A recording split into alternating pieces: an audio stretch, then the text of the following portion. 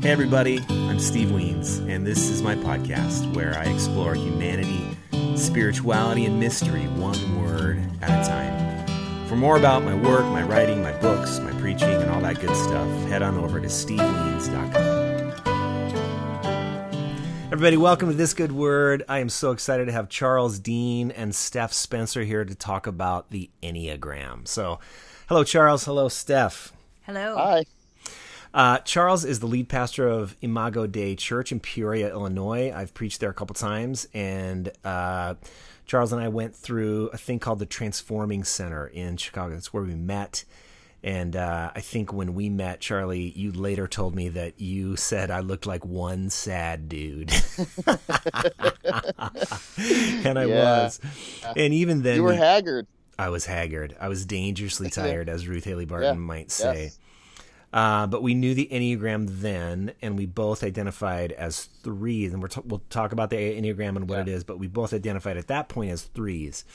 Yeah. And so we're going to talk Enneagram. And Steph Spencer, I have known for about 4 years. Steph is the executive director of 40 Orchards, which brings in Rabbi Allen, who This Good Word listeners love. His podcasts are always one of the favorites. But we bring him into Minneapolis about 4 or 5 times a year now.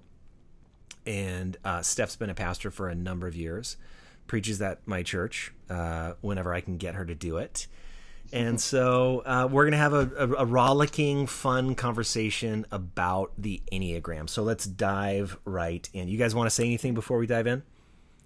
Nope. All right. Go ahead. So, first of all, besides it being a satanic thing, what is... Yeah. I want to hear both of you give your definition, your working definition of what the Enneagram is. Steph, you go first. Okay. I was going to say, who goes first? Well, literally, it means 9 points, which is helpful to know why it has that name. The way I describe the concept of it is the idea that we are all born with really good gifts, Tov, which has been a previous episode of this, and they're good things that we're meant to bring to the world, except that inevitably life happens, that people disappoint us, we fail, someone else fails us, and we look for ways to protect ourselves, to prove ourselves, to fight, whatever it might be based on those hurts. And so what happens is we look inside our toolbox to see what tools do I have that can do that for me, that can protect me, that can prove something. And so Enneagram is defining our good sides and our shadow sides at the same time, because often the very best things about us are also the things that are the most distorted, because they're the things we've been using to fight or prove or protect in some way throughout our life. So it's this thing that is both strength and shadow. Mm-hmm. And we use it to get to know, so the Enneagram helps us identify the ways in which we interact with the world based on our pain, based on our strengths, etc. Right. It's meant to help us get in touch with the ways that we have distorted things, so that we can get back to our truer, more whole self. Got it. Yeah. Charles, how would you define it? I think that's great. What I would add to that, probably the language that we use here in our church at least, is the language of it's the ways we uniquely reflect the image of God. So 9 reflections of the image of God, 9 facets of the image of God that we all have the opportunity to reflect. And then I like everything you said about the distortion then as well. And Charlie, you have just started a business called Strength and Shadow. Yeah. So and I'll kind of flip back and forth as we're talking, because we use it in our church a lot as a formation tool, but then it's really easy to just kind of flip the switch and take this into businesses. And so working with, we're starting to work with businesses and such, and you can use the same language. I don't use image of God language then, but it's really easy to do that. So we like the language of strength and shadow a lot. I mean, in some spiritual writings, you get the language of true self, false self, which I think is the same thing. But strength and shadow is something that I think people really grab onto. Love it. And so the Enneagram, 9 points, as Steph said. And so if you picture it, it's like a circle with nine pieces of pie or pieces of pizza. Yeah. And there's Enneagram type 1, 2, 3, 4, 5, 6, 7, 8, 9. Let's go through Yeah. Later we'll go through a much longer explanation of each. But I would like, Steph, can you talk about 1 through 9 and their names? Mm-hmm. And then Charles, would you talk about the triads? Yeah. So Steph, you go first. Do you want me to just do names or like a quick description? Yep. Well, one place I like to start too is that it starts with numbers, because as soon as we start adding names to things, baggage comes with the words. Right, for sure. So I want to be this, I don't want to be that starts to come as soon as we start to describe it. So, but who cares whether you're a particular number?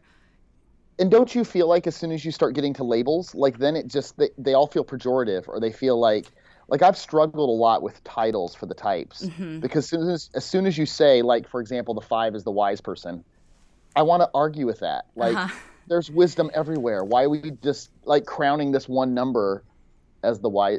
So I hear what you're saying. I love that. Yeah.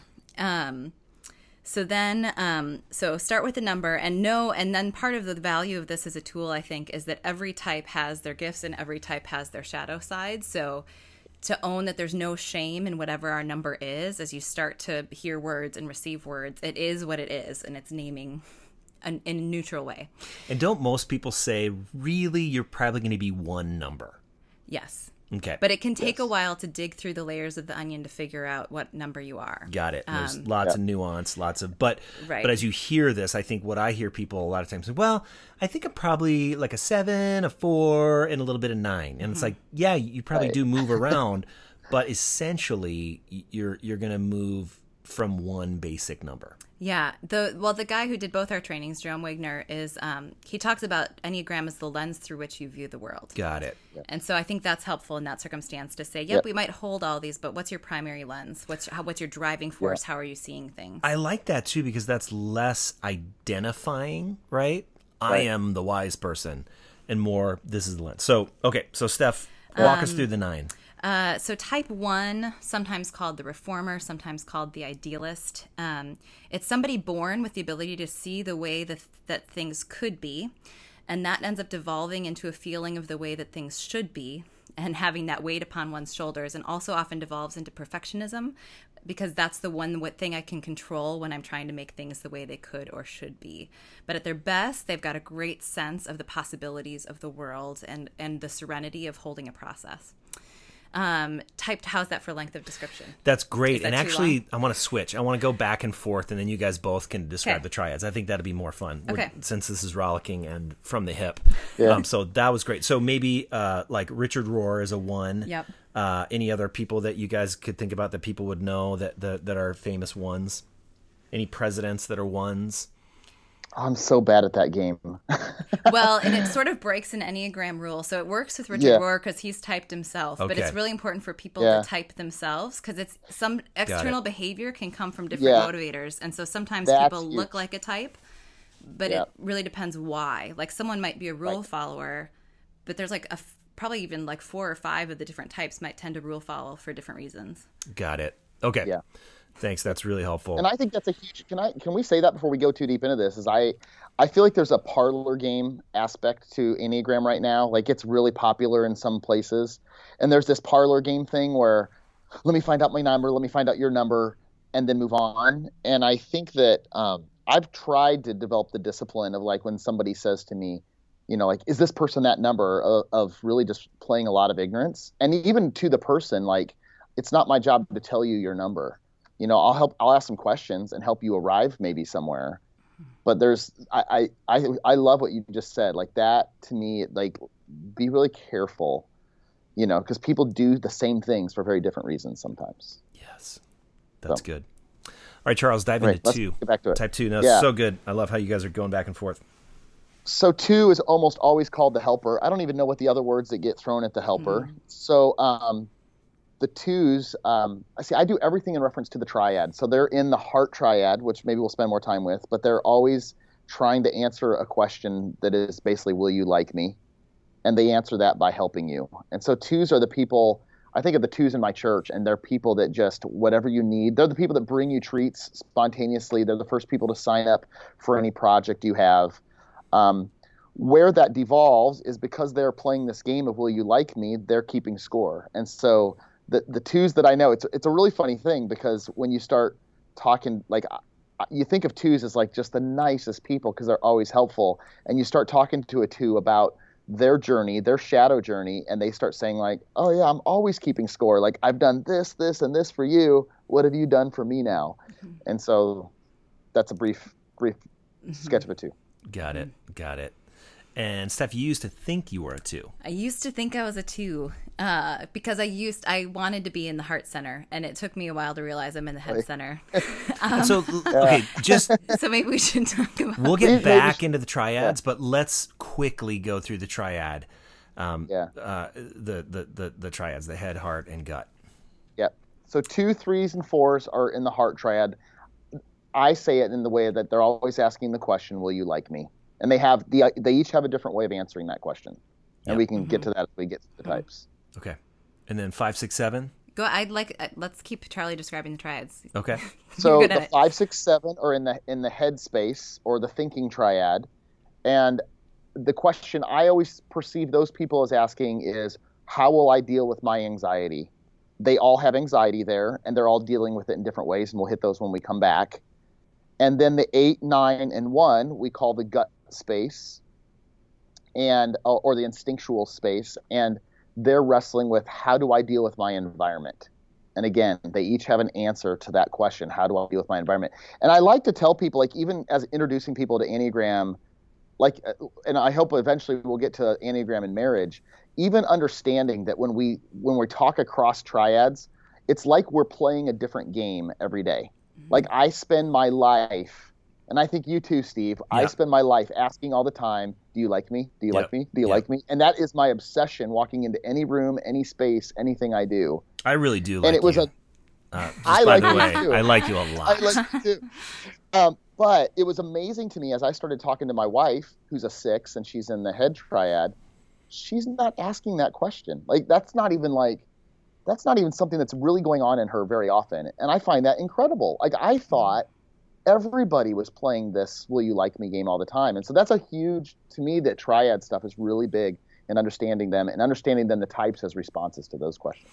Okay, repeat really quick, Charles, the questions that each triad is asking, the game that each triad is playing. Will you like me? That's the heart triad. Heart. 2s, 3s, 4s. Yeah. 2, 3s, 4s. 5, 6, 7. How do I deal with my anxiety? Got it.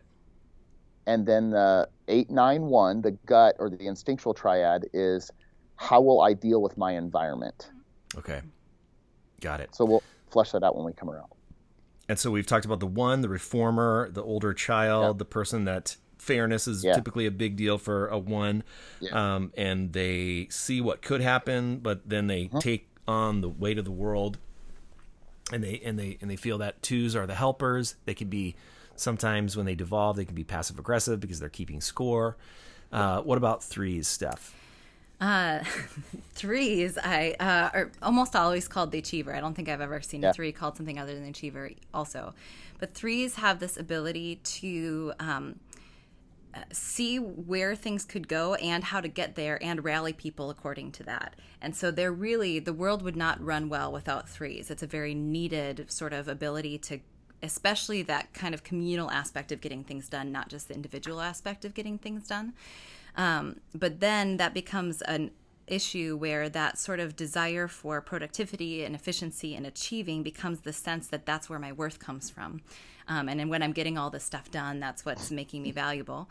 And also the sense that because they're so good with people, I mean, 3s are almost always liked wherever they go, and they kind of have that ability to be successful in whatever situation they're in, that there becomes this element of deceiving that's a part of deceiving themselves and others so that they're always successful wherever they are. And so the work of a 3 is to get back in touch with authenticity and vulnerability. Yeah. And I'm a 3, and I remember when I knew I was a 3 when someone said 3s wake up with a blank slate, but not in the good way. 3s wake up thinking that they have accomplished nothing in their lives, and they have to start all over that day at succeeding. And I just went, oh no. I'm a 3. Yeah. Oh no. That's a great description. Alexander Hamilton, Never Satisfied. Yeah. Like, that's the quintessential 3, right? Like, I hear that music and I'm like, oh, that's me. I'm never satisfied. Like, if I ran a marathon, I didn't run it fast enough. Yep. Like there's always just that. And if I ran one, that was yesterday. What am I going to do today? Yep. Yep. Yeah. Okay, so you guys are both 3s? Yeah, but I want you to talk about a 4 because I think both of us, Steve and I, are both strong 4 wings. yeah, big time. Okay, well, I was going to ask how it felt for me to talk about type 3. Oh, you're right on the No, money. I'd rather you talk about our type than me. Type 4s is sometimes called the individualist, sometimes called the creative. What else have you seen it called, Charles? This one changes some depending on the author. It does. I was just kind of flipping through some notes to try to see the other titles. I use individualist. So I think of type 4s as people who are born naturally in touch with beauty and individuality in themselves and in the world. And so there's somebody who can really absorb a moment and see the potential of that moment. And part of that is that they're very in touch with their feelings and they feel things very deeply. And I kind of, if you guys can picture, I don't know, what is this kind of thing called? If I always do this with my hand and I'm Sine audio. waves. Sine waves. So Yeah. most of the world experiences sine waves maybe, that are just short, but 4s experience All the just way up, really all all the the way up, all the Yeah, way yeah, down. yeah. And so they feel that's how they experience life is all through their feelings. And so the problem is then that they can be over in touch with their own feelings and feel like nobody actually understands how I feel because I feel things so deeply, or get overwhelmed by their feelings and end up feeling like they have to take a lot of naps because it's just so much to take in. And so there's a lot of work to do in how they hold their feelings, but also a lot of potential in how they can help others feel. This is where the artistic temperament comes from, because there's this feeling beyond what can be put into words easily. And so there's music and there's art that comes from this as people are expressing individuality, beauty, and feeling at the same time. And so there's a lot of potential for what that can bring if sort of that over-in-touchness with the emotions can also be balanced. And what does it look like when a 4 starts to devolve? So the devolving is that sort of often becomes overly melancholy, like more in touch with the low feelings than the high feelings, and just overly feeling that sort of tragic sense. And then combined with the individual, like that sense that nobody really knows me, nobody understands me. And it's sort of, I've heard it described as constantly in touch with what's missing instead of what is. Yes. Yeah. Anything you would add, Charles? Now, great job, Steph. Yeah. No, I heard a 4 describe what you said as like he was saying, he's an artist, and he was saying, I can surf melancholy really well. The danger is always diving into depression. So he's like, if you picture like depression as a river, he's like, I'm at my best artistically when I'm surfing on top of that. I get in a dangerous spot when I dive into it. Yeah. So you're touching it. Yeah. In touch with it, but you're not going all the way down and drowning. Right. So do you remember in Falling Upward by Richard Rohr, he talks about the tragic sense of life? Yes. 4s can do that really well. They can hold that space of the tragedy and the beauty of life together at the same time. They have no problems doing that. Yeah. Yeah. So good. Let's go to the 5. Can I say one other thing about the 4s that I think is really beautiful, and I heard another teacher say this, is that 4s, unlike I think every other number on the Enneagram, desire to be known. They want us to know who they are. So they write music, they write blogs, they come at us and like open up, like, here's who I am. And that's how they're still wrestling with the will you like me, is they're putting themselves out for all of us to see and asking, will you like me if I tell you who I am exactly? Yeah. Yeah. Yeah, that's great. Yep, that's a good addition. Okay, 5. So 5, we cross over the line from the heart triad to the thinking triad. And we get to the question of how do I deal with my anxiety? So 5s perceive the world to be a scary place, like everybody in the triad, perceive that there's things out there that are scary to me. And so what 5s do is they answer that question, how do I deal with anxiety, by I should study more. And so they go very inward, probably the most blatantly introverted type on the Enneagram. They are going on the journey of, I got to figure out more. And their temptation is to believe that they're never enough. They never have enough information to join the conversation. They always need, if I could just study a little bit more, get a little bit more prepared, a little bit more, then I'll engage. And in their unhealth, they don't engage because of that, because they're fearful. They refuse to engage. When they're healthy, I have one of my best friends. She's a 5, and she's the best. I mean, she knows so much.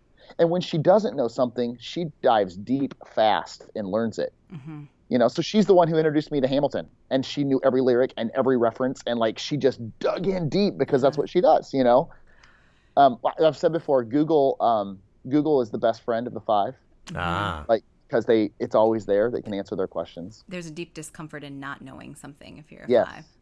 And is there a sense of like, okay, so like where a 3 will go, oh, have an idea. Hey, I want to start a church. All right, let's do it tomorrow. You know, a 5 is like, okay, I should get my seminary degree, but I'm going to spend 6 months trying to figure out what seminary to go to. And then I'm going to get 1 degree more than I ought to, right? I mean, that's more the 5? Be prepared. I mean, one way to understand Enneagram as a whole is how we carry our energy. Yeah. And whether we're moving towards something, away from something, or against something. Ooh, so towards, away, or against. And which triad is connected to which? It's not triad. That's individual number. Each triad has all 3. Got it. So that's a part of how they're holding their number. So a 3 is somebody who moves. Now is it towards or against? Against, because 2 is towards, 3 is against, 4 is away. Okay. 5 is also away. So there's a tendency towards disengagement, or like it takes longer to move that energy into a situation. So there's going to be a tendency to like learn and learn and learn and learn, observe. And it takes a greater push to get that energy out. Got it.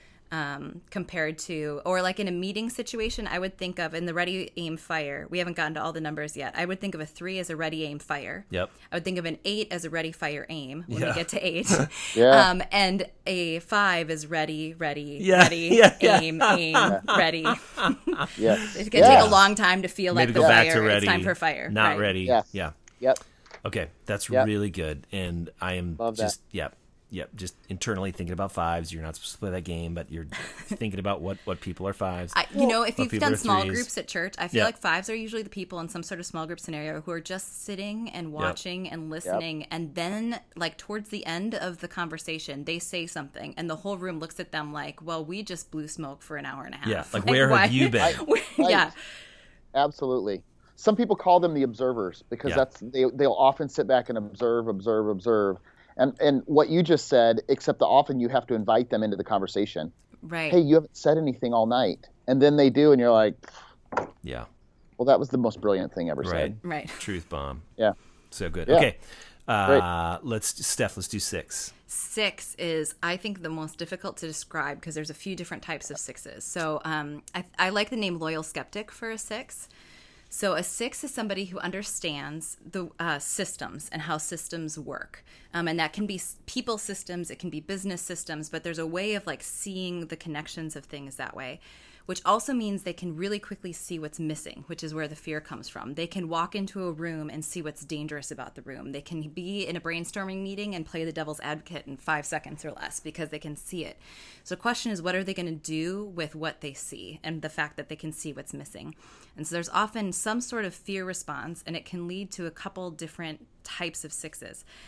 So one thing it leads to is the loyal part, which is that 6s tend to be very committed to whoever their people are, because that's part of what makes things work. It's a part of what makes things feel safe, is me and my people are important. And these are your friends who are really great at keeping in touch with you, because that's a part of that working. But the fear thing, because they can see what can be wrong with authority so quickly, they tend to either be a rule follower because that's what makes things work, or to be an anarchist because who cares anyway? Or they tend to be, if somebody is, same thing with the fear, if somebody is afraid, if they can see all of the ways that an airplane could crash, either they're someone who's going to drive everywhere and avoid airplanes, or they're going to skydive to be like, okay, and, show that fear who's in charge. And so, and a lot of 6s, I think, actually hold a little bit of both of those depending on the scenario. And some people are very much one or the other, but it means that 6s can be really hard to type, because somebody who's always going the anti-authoritarian, anti-rule, I'm stronger than my fear, looks really different than someone who's rule following or timid, or some of the words you might use to describe someone who's more phobic. And so the work is understanding that for both people, what's really at the root is that seeing what's wrong in the system and having some sort of anxiety about it and trying to fix it, either by conquering it or by avoiding it. Right. I have a friend who's a 6, and we just moved into a new house that I loved, and we went out on our back deck, and we're about 1.5 miles from the freeway. I mean, I didn't even think about it. When we walked out on the deck, the first thing he said was, you can't even hardly hear the freeway. Mm. I hadn't heard the freeway at all. You know what I mean? But like, he's going to notice what's wrong. He's going to notice the crack in the plaster. He's going to, so. Yeah. And I think where the gift is in that is like, you want people like that around to help make things better. Right. Because they're loyal and they'll stick around and do it. Where it might drive you crazy is like, oh my gosh, do you notice anything else other than the crack in the plaster, please? So, yeah. And, the other thing, and when you were mentioning the head triad being related to anxiety, I find that not everybody in the head triad would feel comfortable with the word anxiety or the word fear, especially a 6 who's going the anti-fear route would have a really hard time identifying as a 6 because their whole life is spent actually trying to pretend they're not afraid of anything. And because everybody in that triad is trying to manage anxiety in some way, there's many people who might be in denial of the fact that that's even there as a driving force. Yeah, because fear is like this bad word. It means I'm weak. It means I heard Richard Rohr say one time, many 6s are drummers because they need something to do with their anxiety, so they pound on drums. I know 2 6s who are drummers. Yeah. And then I started thinking like, yep, absolutely. Yeah, so it's funny. Yeah. All right, Charles, let's go to the 7. One quick thing I'll say is Suzanne Stabile, which we'll talk about her book later at the end when we do recommendations, but she says that 6 is the most prevalent number. Yeah, I've heard that. In her experience, more people are 6s. And some of that's very primal. Like our ancestors didn't get eaten by dinosaurs because they were afraid. Yeah. Right. And so like there's something very primal to that. But that lots and lots of people are 6s. And when you think that, and then you think about our political climate that plays to fear, you think about advertising that plays to fear, you think about the morning news, how your refrigerator will kill you, come back in 20 minutes. Right. If you think through those things, like, our culture plays to fear all the time, and if that's true, that more people are 6s than any other number, well, of course, that's why they play to fear. And there tends to be 6s tend to find comfort in dogmatic thinking in black and white rules because that makes sense, and so right. But I also find that people don't want to be 6s. Yeah, it takes a while to help people feel comfortable with themselves if that's their number. I think even more so than the others, and to say there's a lot of value that 6s bring to the world, because I think there's something that where we don't see the value in that, or people don't see the value in that. There's a lot of good in 6s. I'm glad you said that, because even when I have thought about the Enneagram over the years, and I can really describe the other ones pretty well, but when I get to 6, I kind of go, I don't know, 6ers, like fear, I think is their thing or whatever. But so many people, up to 50% of the population, I've heard, maybe that's Suzanne's thing. Yeah. If that many are 6s, then the fierce loyalty, the ability to see systems, right? I mean, this is all stuff that, like, in terms of businesses and organizations, you better have some 6s to help you keep moving. I've heard 6s make great middle managers in organizations because they understand how to play that really well. They understand both the importance of pleasing a boss and of leading others. Got it. And some people have a hard time playing both roles, and 6s actually can, because they can see the system, they're really good in the middle of an organizational structure, which that's like most of jobs. Yeah. All right, so we're still in the head triad. Which Can I say one more thing about 6s? Can I finish that thought? Please do. Because you said something about good about them. As a hard-charging 6, as a hard-charging 3, married to a 6, I need that. I need that. Slow down, think about the consequences. Like it's a really, like, I see the value, like, so much so in the 6, and the play between the two of us about her releasing her fears and letting me go, and me slowing down, and like, it's a really good. I think my marriage is a really good combination. Yeah. And even so, the one thing that's unique about the 3s, the 6s, and the 9s, right, is if you picture them like a triangle, which they really are on the actual Enneagram, all 3 of those numbers will have to visit the other numbers. Like, so I'm a 3, and Charles, you are too. And what I've heard is that the 3 has to go to the 6 from time to time to realize I can't read all of my press. Like, I'm not that impressive, actually. Like, a little self-doubt and a little, not necessarily fear, but a little grounding is a good thing for a 3. Yes. And then absolutely. when we go to 9, which we'll get to, that's when a 3 who's always going, always achieving, needs to learn the balance of backing off and slowing down and bringing harmony instead of always achieving. So, okay, let's go to the 7. 7s. Is that me? Yeah. So the 7s, sometimes we call them the joyful person. I like the enthusiast. They are, I mean, when you think around the Enneagram, like when you do Enneagram training, and I don't know if this was true for you, but I feel like the times I've been in big rooms with people training on the Enneagram, the 7s all find each other at a table somewhere in the middle, and it is a raucous party at their table. It's joyful, it's fun, they're charming, they're super attractive people, they're people you want to be with because they're where the party is. And so part of that is, again, in this response to anxiety, and I think they also struggle with that word, because they would say, I don't have any anxieties, because intuitively they have something in them that says, when anxiety comes, I'm going to do something to suppress that. So a 7 will plan parties, but the unhealthy side of the 7 is when they're doing that to repress pain. So something's causing me anxiety, I must shop. Something's causing me anxiety, I must plan a vacation, I must plan a party. When something comes up relationally, I must fix it as fast as possible so I don't have to feel that anxiety.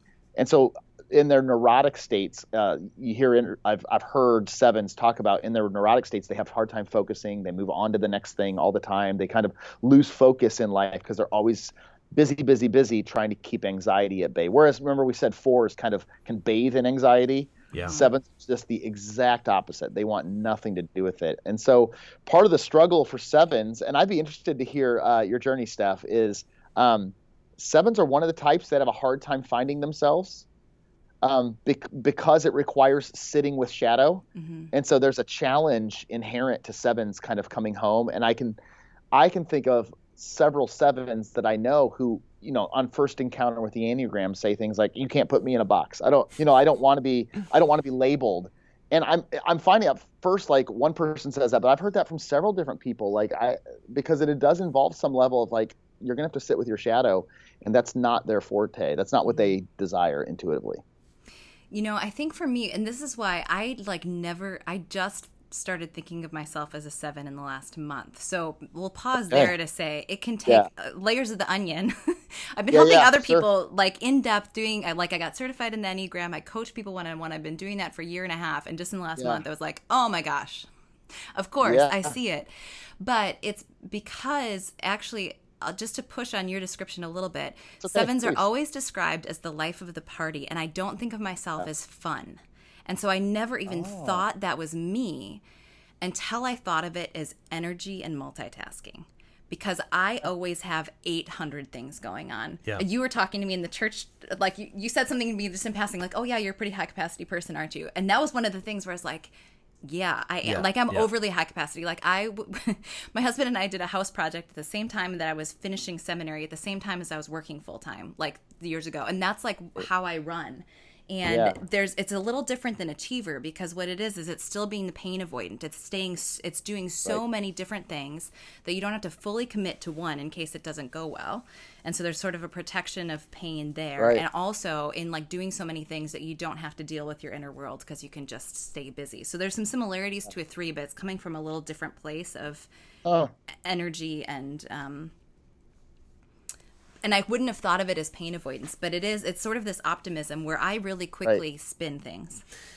I really quickly spin things. And like someone had a hard conversation with me a couple of years ago, and once I realized I was a 7, I was like, oh my gosh, I did that. So they sat me down for like a hard, truth and love sort of face-to-face conversation. And my instant response was, way to go for having this conversation with me. Like, it's so hard to sit down across from someone and do that.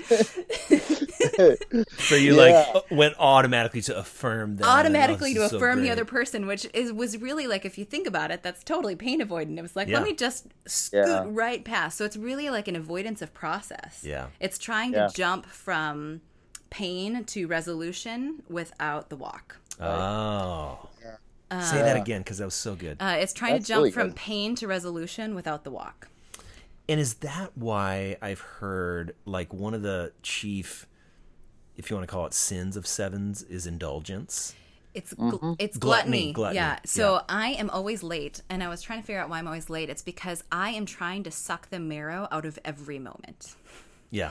And so if I've got 5 minutes, I might be able to get something done in that 5 minutes. I might be able to, whatever, like, but just to sit in a car to just like, Yeah. And so I'm always late because and what part of the reason I thought I was a 2 was because I love intense one-on-one conversations. Yeah. But it's because of the intensity. Right. It's because I want every moment to be like really Right. rich. Yeah. Yeah. That's what it is, and that's the gluttony. So it's not just gluttony with food or things. It's Right. gluttony with people. It's gluttony with experiences. So let me ask you this, though, Steph, because I mean, I think some people would say, well, gosh, that's like Ram Dass. I mean, that's living in the moment. That's perfect. Like, why would you even say that there's anything wrong with that? Sucking the marrow out of the moment. That's carpe diem. Right. That's so. What do you see as the shadow of that? So one of the things I read recently was that sevens tend to both desire close friendship and not have very many close friends because they expect so much out of each friendship. Oh. And so there's this sort of then like no one can ever meet your expectations in certain ways. Even though you're an optimist, you're sort of holding this like optimism at the same time as sort of constant disappointment. Yeah. in that sort of, because you're just wanting everything, and life isn't that way. Life isn't always a high. Sometimes life is a low. And so like I really need 4s in my life connecting me to that Yes. experience of life as well, and the value of process, because you can't jump. I mean, to use the language of Rabbi Allen or those sorts of scripture studies, you don't go from slavery to the promised land. You go from slavery to the wilderness to the promised land. You cannot shortcut that journey. Yep. Or you won't, or the promised land just becomes a new Egypt. Ooh, baby. Oh, I need to write all that down. Write all that down. I'll listen Write to all it that later. down. I'll come back and listen to the podcast and write all that down. Okay, so That's let's, good. as predicted, we are just having such a great time, and time is just clicking by. So let's try to get through. We still have to get through 8 and 9, and then there's Okay. another question that I'm going to get to, and then we're going to do part 2 is going to be next week, gang. So, whose turn is it to do 8? I Is think it? technically it's mine, but I just talked for a I while. think it's yours. But- No, I liked what you were saying. That was All right, so so good. 8 is Good. 8 is the challenger. Sometimes it's called. This is one of those words that can have baggage with it. So it's the challenger, it's the boss, but it's The somebody, leader, the leader, somebody who has a Yeah. deep understanding of power and strength, and a sense of their own strength, and where power rests in a room. So this person is usually either in charge or friends with the person in charge, who also has a deep desire and sense for justice, tends to root for the underdog, and in that, though, the devolving can be ending up a desire for vengeance instead of a desire for justice, in that sense of fairness and right and wrong. And also that learning about how their power and strength can be used for others instead of for themselves. And so actually, to break the rule that we talked about earlier of typing people, some people would assume Mother Teresa is a type 2, but I actually would think she's a type 8. I've heard, yeah. a lot of people think Because she's an 8. not many people would think, there's a problem in another country and there's an entire disenfranchised group of people. Me alone, little old woman, I'm going to move there, Right. and I'm going to Right. set up a whole system to care for a disenfranchised population.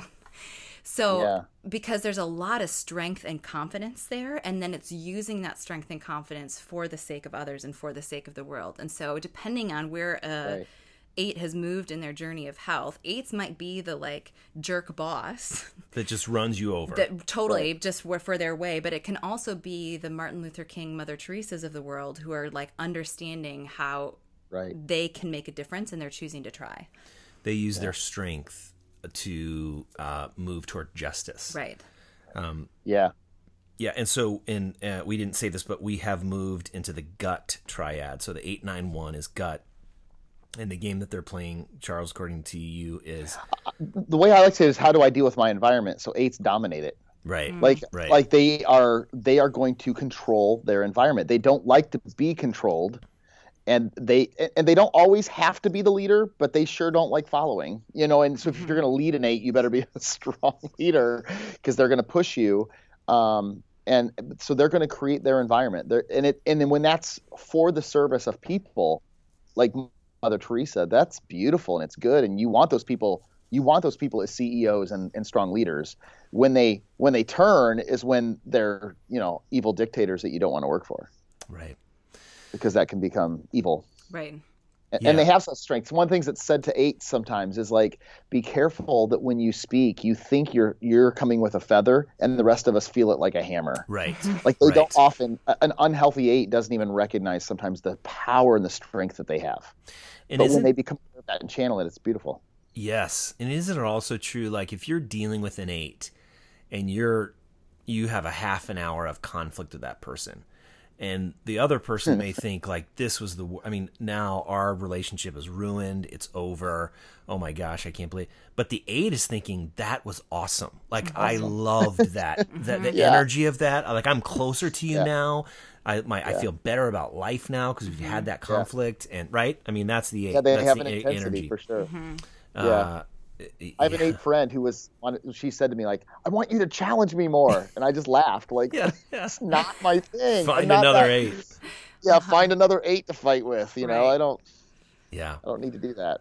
It's interesting. I've had, because I tend to be conflict avoidant until I really need to, and then I can press in, but I don't like it. I don't get any energy from conflict. It takes me a long time to recover from it.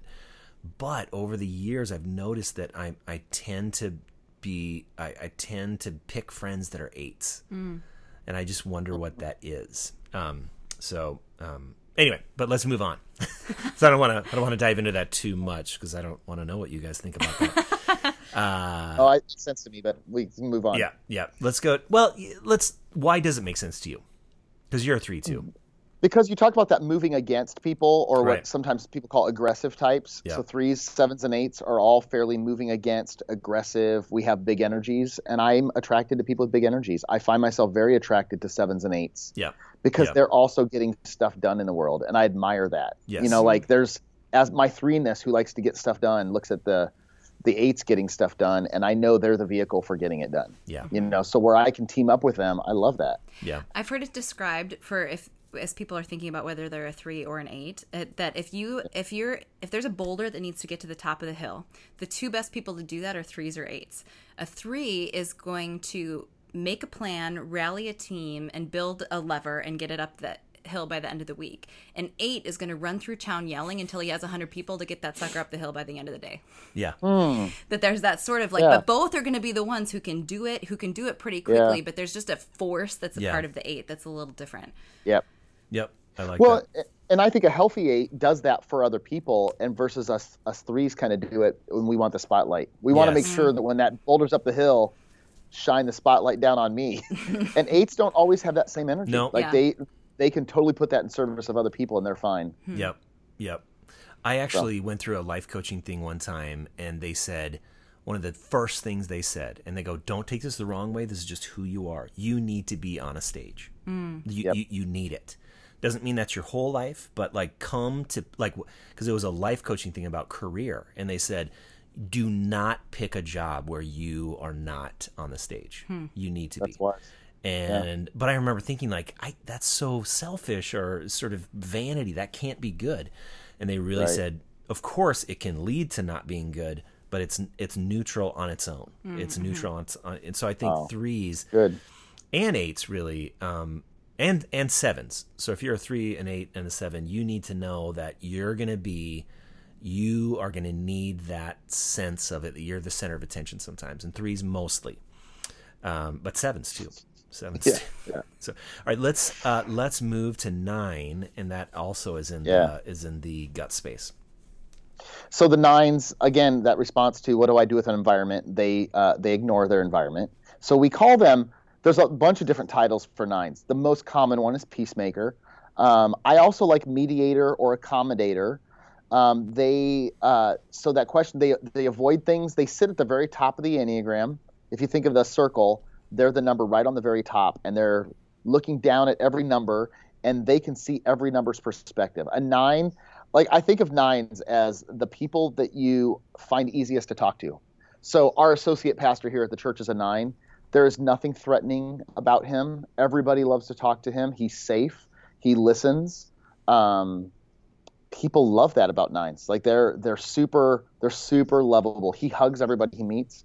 But just because they're super lovable in that way. They're super open to people, open to their ideas. They make space for people, want to always make sure that everybody's voice has been heard. Everybody's been a part of this process. That's all the goodness of the nine. The darkness of that is they are doing that sometimes to avoid dealing with their environment. They're doing it as avoidance. By getting involved in everybody else's stuff, they don't have to engage in it. And so I've heard people say that nines often have two defenses that they maintain. One is to keep peace, like to keep the outside world from getting in.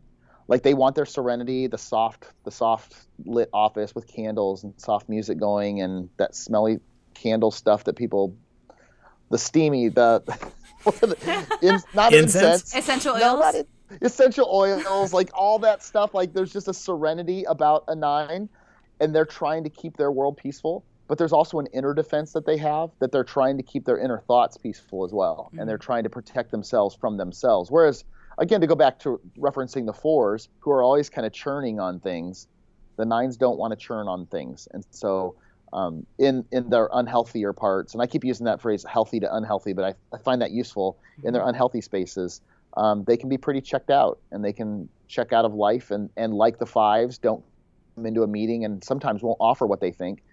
Because they don't always know, because they haven't given themselves time and space to really even sit with that. Yeah.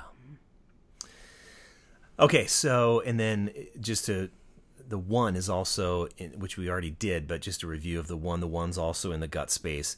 The one's the reformer, can be a perfectionist, sees what's wrong with the world, wants to change it, but then as you said, Steph, tends to carry that weight on their shoulders as if it's only up to them. One of the things I've also heard to describe people that are 8, 9s, 1s, people in the gut space, is that they experience life as a body blow. Like everything comes at them in a big, big way. There's hardly any neutral. Yeah, well, I think there's a physical reaction. So I would say, one of the ways of understanding the triads is also where you're processing what's happening to you. And so the heart is processing through emotion and relationships. The head is processing through thinking and analyzing and even some of the like ideating. Yeah. And then the guts processing it in their body often. And they often have some sort of deep relationship with nature. But it's not always a conscious thing in the body. It can just be a part of the intuitive. Yeah, you physically are reacting to things. Yeah, so as people are listening to this, I think the natural thing to try to do is, what am I? And I think we need to say right away, it takes a long time. But I would also say, I think it's, if you want to try to get close, think triad first. And you can narrow it down to at least 3, right? So I think, again, you're either going to be in the heart triad, where you're asking the question, do people like me? You're processing things through your feelings, much, much more than rational thinking. 5, 6, 7s are in the head space. They're asking the question, how do I deal with my environment? Right? They are... anxiety. How anxiety do I deal or with fear, anxiety? 5, 6, 7. Yeah. Yep. Then, what word would you use there, Steph, if not anxiety or fear? I don't know. I don't have a better. Tension? I don't have a better one. I think it's true. I think it's just whether it's right. So, like for me, I realized several years ago that I didn't realize I had struggles with fear because I never actually felt the fear because I was so good at avoiding it. Right. So it was like if I am like planning everything out so that I never have to feel it, then I don't realize that it's driving me. And so it's just it can just take a while to acknowledge it and be a part of it. But I've heard, maybe one way to think about it would be, I've heard orientations also where it's the gut tends to deal with anger, the heart tends to deal with shame, and the head tends to deal with anxiety. Yes. And also in that, the heart tends to be oriented towards the past and judging the past. The head tends to be oriented towards the future and thinking about the future, and the gut tends to be oriented towards the present moment. Okay. And so that can be a way of kind of naming too, like when you're when you're driving in your car. Yep. Where are your thoughts headed? Okay. Boy, it sounds like you listened to my sermon last Sunday, because I just did that. I barely referenced Enneagram, but I talked about that orientation towards past, future, present. And it really does fit pretty well. Did you bring up Hamilton, Charles, in your sermon last I did. Last week? I get a line in most weeks now since July. I usually get at least one little Hamilton line in somehow. I'm a big I am so Hamilton into fan. that We right could now. totally derail on that as a Yeah. conversation. Which, Well, I was yeah. listening to this tape before you all got Were me you? on Skype. Oh, Oh, gosh, yeah. it's amazing. Yeah. Okay. So what we're going to do now is we're going to pause and we're going to come back next week. And next week we're going to look at the idea. We're going to look at triads a little more. We're going to look at the idea of wings because there's this theory in the Enneagram that if you're a 3, for example, then you're gonna have 2 wings, the 4 and the 2, the next door neighbor, and that's gonna, like, if you're a 3-wing 4 or a 3-wing 2, that's gonna help you understand yourself even more. And there's so many layers to this, and we won't even get it. There's subtypes, there's all that kind of stuff. But I want to talk next week also about how has this helped your spiritual transformation. I want to talk about how it's helped you develop empathy for yourself and for people, and how you think it helps people understand people, and we'll go there. And so, but before we end, because if people are super interested in this, and everybody, it feels like, is talking about the Enneagram these days, what are a couple of resources, and I'll put this on the show notes, but what are a couple of resources that you would recommend for people that want to read more about the Enneagram or listen to more about the Enneagram?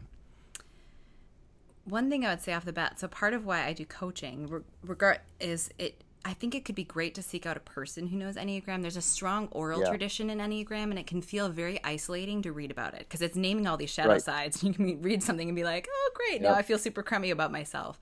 To do something with another person, whether it's some sort of coaching or just explore Enneagram with a friend, so there's a conversational element, I think helps with things. I love the Enneagram Institute for their daily emails. Yep. I think that if you sign up for a daily email for a type, it's just this moment of awareness. And so much of the work of Enneagram is building awareness. And so just doing that, I think, is huge. And they also have some good descriptions of the different types. So that could be a good landing page for a few reasons. For books, it depends what you're looking for in a book. Right. Because they take it from different angles. So I like The Wisdom of the Enneagram by Riso and Hudson. I think they have a lot of activities in there that people can do to move towards health, and I really like the way that they describe wings in that book. So that's one of the books that I do tend to recommend if I'm going to pick one. The smaller version of that one is the Is that the little yellow book? the yellow book is called Personality Types by Riso Hudson. Okay. And it's similar to the Wisdom, except the Wisdom one is fat. Mm-hmm. It's a big old book. But the Personality Types one I like because I like that it does it gives you the range of this is the healthy expression of the type to the average to the unhealthy. And that was really good for me to understand 2 people can be the same types, and a healthy person in that type looks very different than the unhealthy person of that type. Yeah. And they did that in the Wisdom of the Enneagram too, didn't they? Yeah, did they they did. explore that? Yeah. Anything else, you guys? Let me say, in the Christian space. So I feel like most of the books, I have a big pile on my desk over there, and most of my books are not religious in orientation. But if you want something that comes from a more specifically Christian background, the new book, The Road Back to You by Ian Crone and Suzanne Stabile, I think is, for people in my church, it's a great entry level. I just tell them it's funny. It's really graceful. I think they present the numbers and the shadows in really graceful, very kind ways of presenting. And so I've really come to recommend that. And I just found out they have a study guide that I just ordered and haven't even spent time in. But that's the one that we're starting in our church. That's going to be the first introduction to it. I would agree with that. I've read parts of that, and they also have a podcast called The Road Back to You, which so they interview people. They interview like type 4s and type 5s and type 6s, and at this point, it's like they interviewed Shauna Niequist as a 7. Who else? I mean, just really kind of fun people that you've heard of. Darren Whitehead is a 3. Yeah, that one was really good. Okay, so let's pause there. We're going to put a comma on this conversation. We're going to come back next week, and we're going to talk more about the Enneagram. For all of these resources that we've just mentioned, I'll put it on the show notes. So for those of you that are really interested, I would say click on one of those resources, pick it up, and then we'll jump in next week. Okay, so thank you, Charles. Thank you, Steph, and can't wait to have you back next week.